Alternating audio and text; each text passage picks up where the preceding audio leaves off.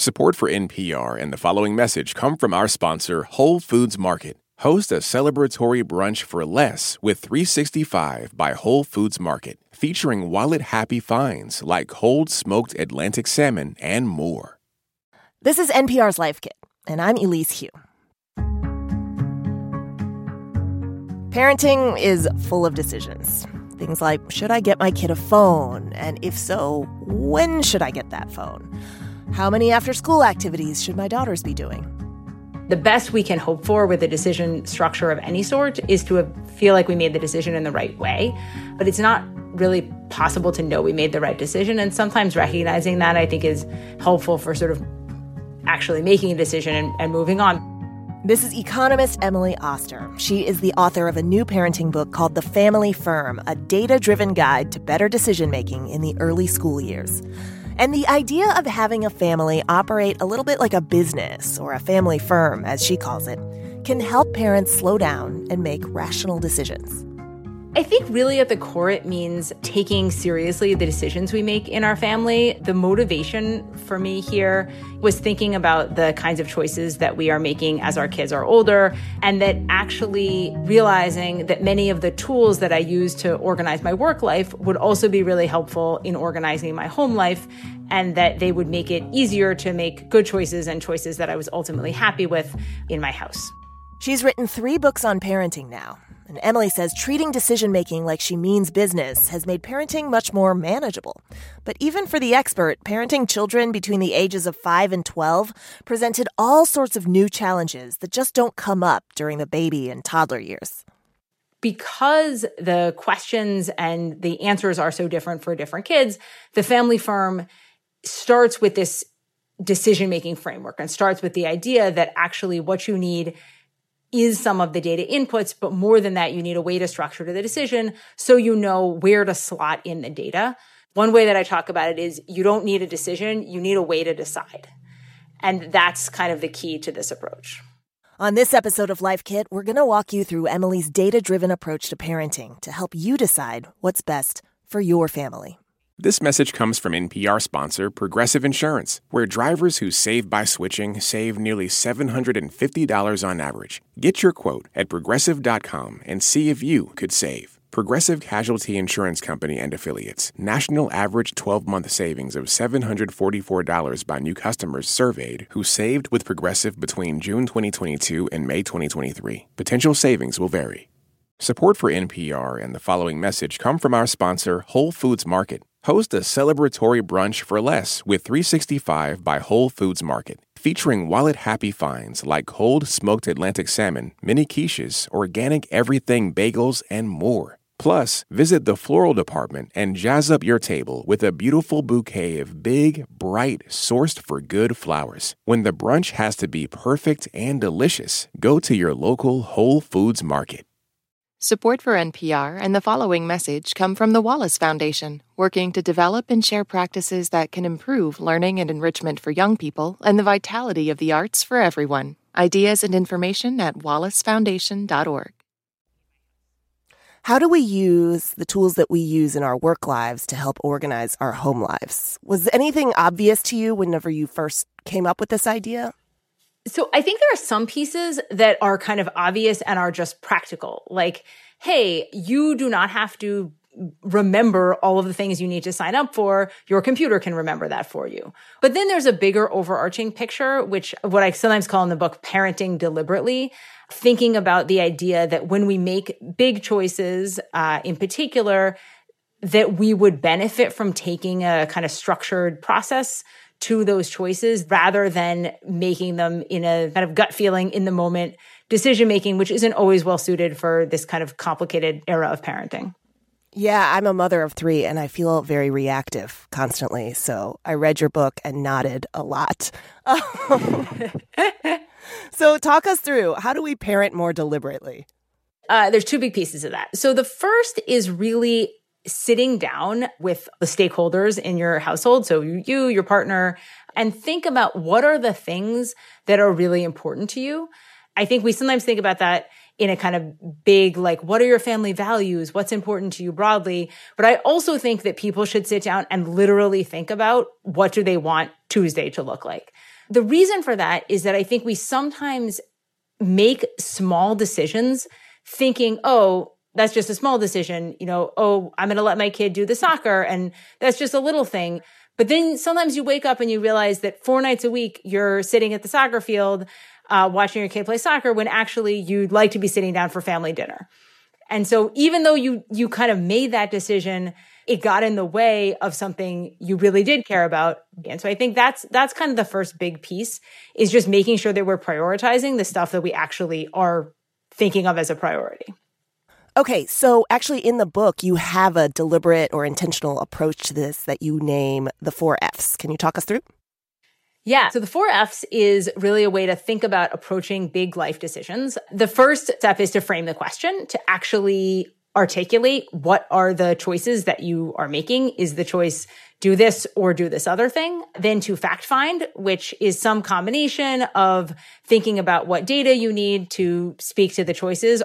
Is there evidence that you could bring to bear? Then third step is final decision, which we tend to let the decisions fester. So really be concrete. Let's have a meeting. And then the last step is follow-up, is actually saying for a lot of these decisions, we treat them as if they are decisions we have to make forever. So when we choose a school for our kids, we assume that's it. But the truth is that there are opportunities to revisit them. And so that's, again, sort of part of this idea of being deliberate and not just being reactive. I love that. And throughout the book, Emily, there are various examples where you apply the 4 Fs to making a big decision. So just to work through that, the question I would love for you to tackle is, should my elementary school-age child get a phone? Should your child get a phone? So here, the kind of first question we want to ask is, what is the question we're asking? And in the case of the phone, it's not just should my child get a phone. It actually needs to be a little bit more specific than that. So are you asking the question, should my child get a really fancy Google Android phone where they can do all the apps and be on the social media?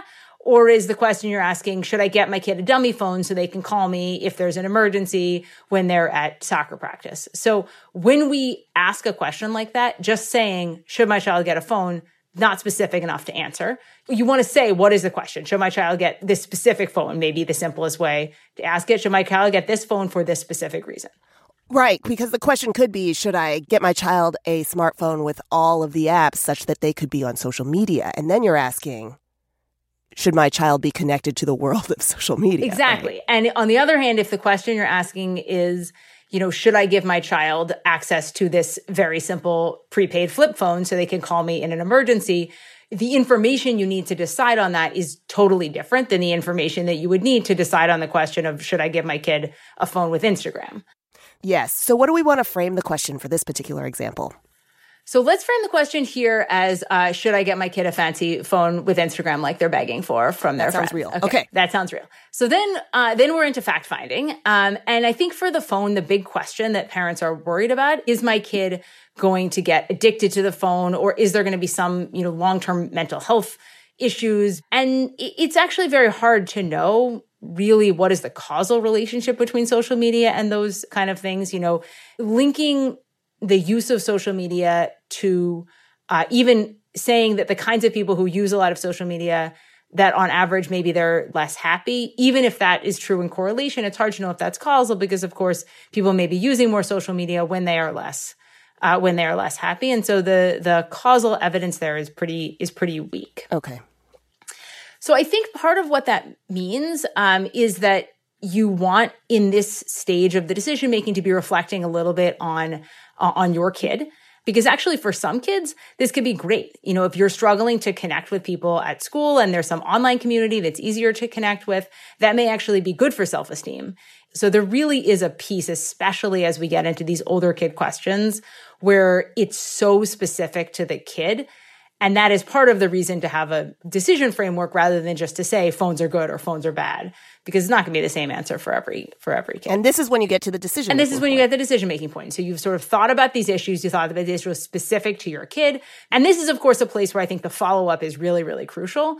So to say, okay, if we decide not to get the phone, then maybe in 6 months we need to revisit this, because the truth is eventually everyone is getting a phone. If we decide to get the phone, I think it's equally important to say, okay, is my kid on the phone at dinner every night, and have we totally stopped interacting with each other? In which case, maybe we need to sort of look back and revisit this.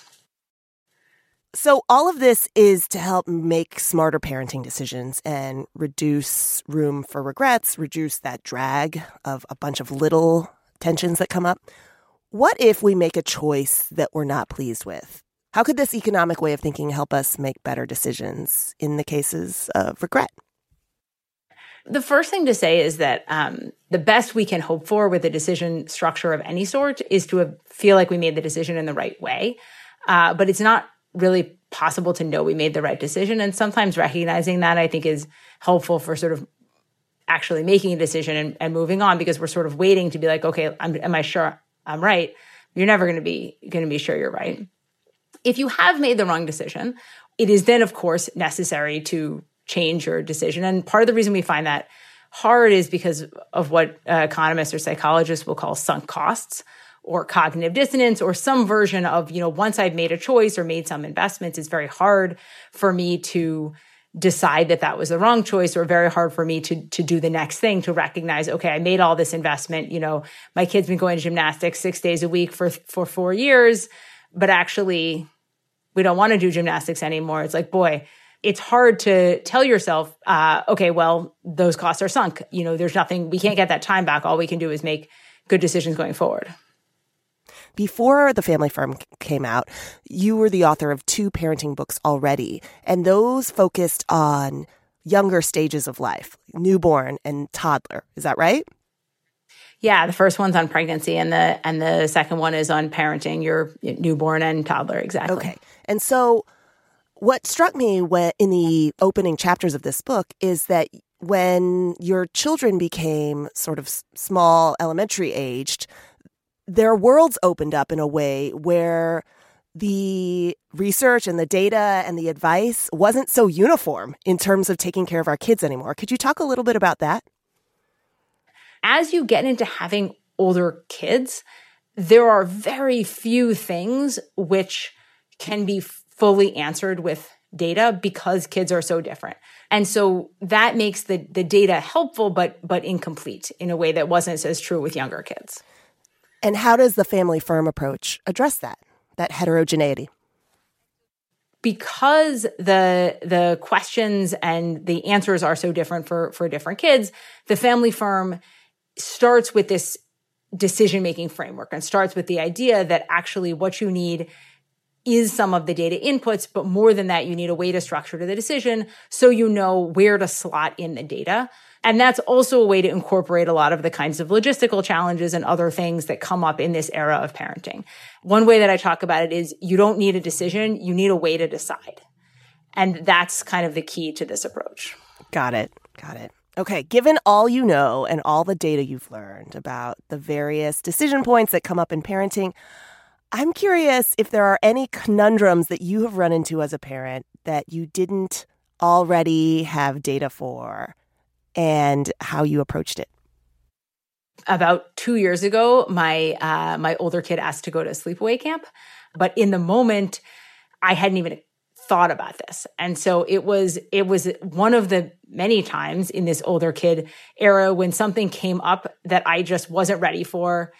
And there's a sort of deer in the headlights panic, in which we had to actually figure out the answer to this question.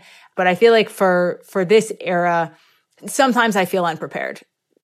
And we should point out that in that chapter on extracurriculars, where sleepaway camp comes up, you write that specialized summer camps that are kind of hosted by elite high schools or colleges don't necessarily correlate to better chances when it comes to college admissions. And this is something on the minds of a lot of parents. So should parents even be thinking about college admissions when their kids are in elementary school?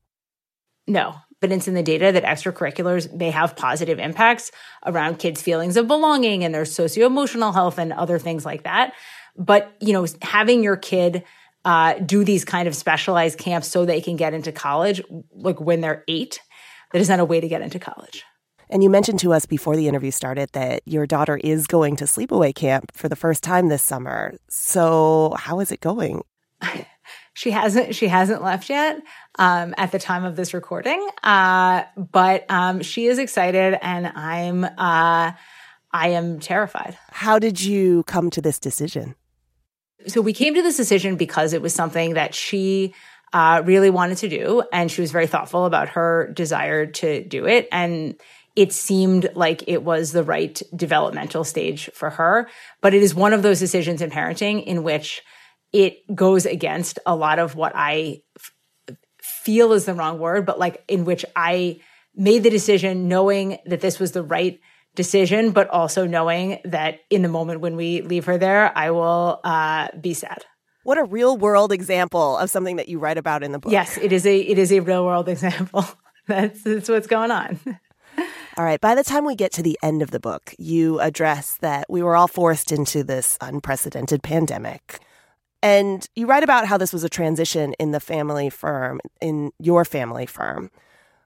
What did you learn from it? Because all of us really struggled, I think, in different ways, but you already kind of had this approach as a family to treat it with a more kind of deliberate and strategic approach.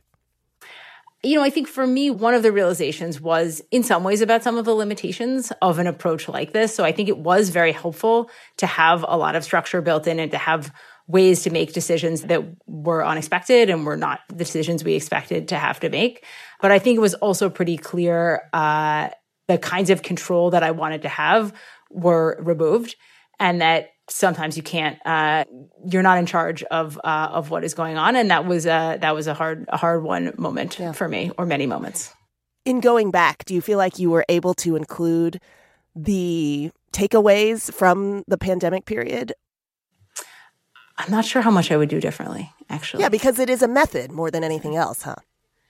It is a method more than anything else. And it's a method for dealing with decisions that you didn't expect to have to make, which is sort of a hallmark of a lot of what happened during the last 18 months. Perfect. And what a great way to sell the book. Emily Oster, economist and author of The Family Firm. Emily, I enjoyed this and learned so much. Thank you. Thank you so much. For more Life Kit, check out our other episodes. We've got one on how to start a hobby, another on how to start writing your novel, and lots more on everything from health to finance to parenting. You can find those at npr.org/lifekit. And if you love Life Kit and want more, subscribe to our newsletter at npr.org/lifekitnewsletter. If you've got a good tip, leave us a voicemail at 202-216-9823, 202-216-9823, or email us a voice memo at lifekit@npr.org. This episode was produced by Janet Woo-Jung Lee. Megan Kane is the managing producer. Beth Donovan is the senior editor. Our digital editors are Beck Harlan and Wynn Davis, and David West is our intern. I'm Elise Hu. Thanks for listening. I'm Peter Sagal, host of NPR's Wait, Wait, Don't Tell Me. That strange sound you heard on our last show was live people laughing and applauding. Be a part of our next show with real live people on August 26th at Tanglewood. Join us live and you too can finally see what our real live legs look like. Legs. Remember those? This message comes from NPR sponsor Dana-Farber Cancer Institute, where hundreds of researchers make new discoveries inspired by the work of previous Dana-Farber scientists. Learn more about their momentum at danafarber.org/everywhere. This message comes from NPR sponsor, the Schizophrenia and Psychosis Action Alliance, shattering barriers to treatment, survival, and recovery. People with schizophrenia can recover and thrive. More at wecanthrive.org. What does it mean to be Black in America? In NPR's Black Stories, Black Truths, a collection of stories as varied, nuanced, and dynamic as Black experiences, you'll hear it means everything. Search NPR Black Stories, Black Truths wherever you get your podcasts.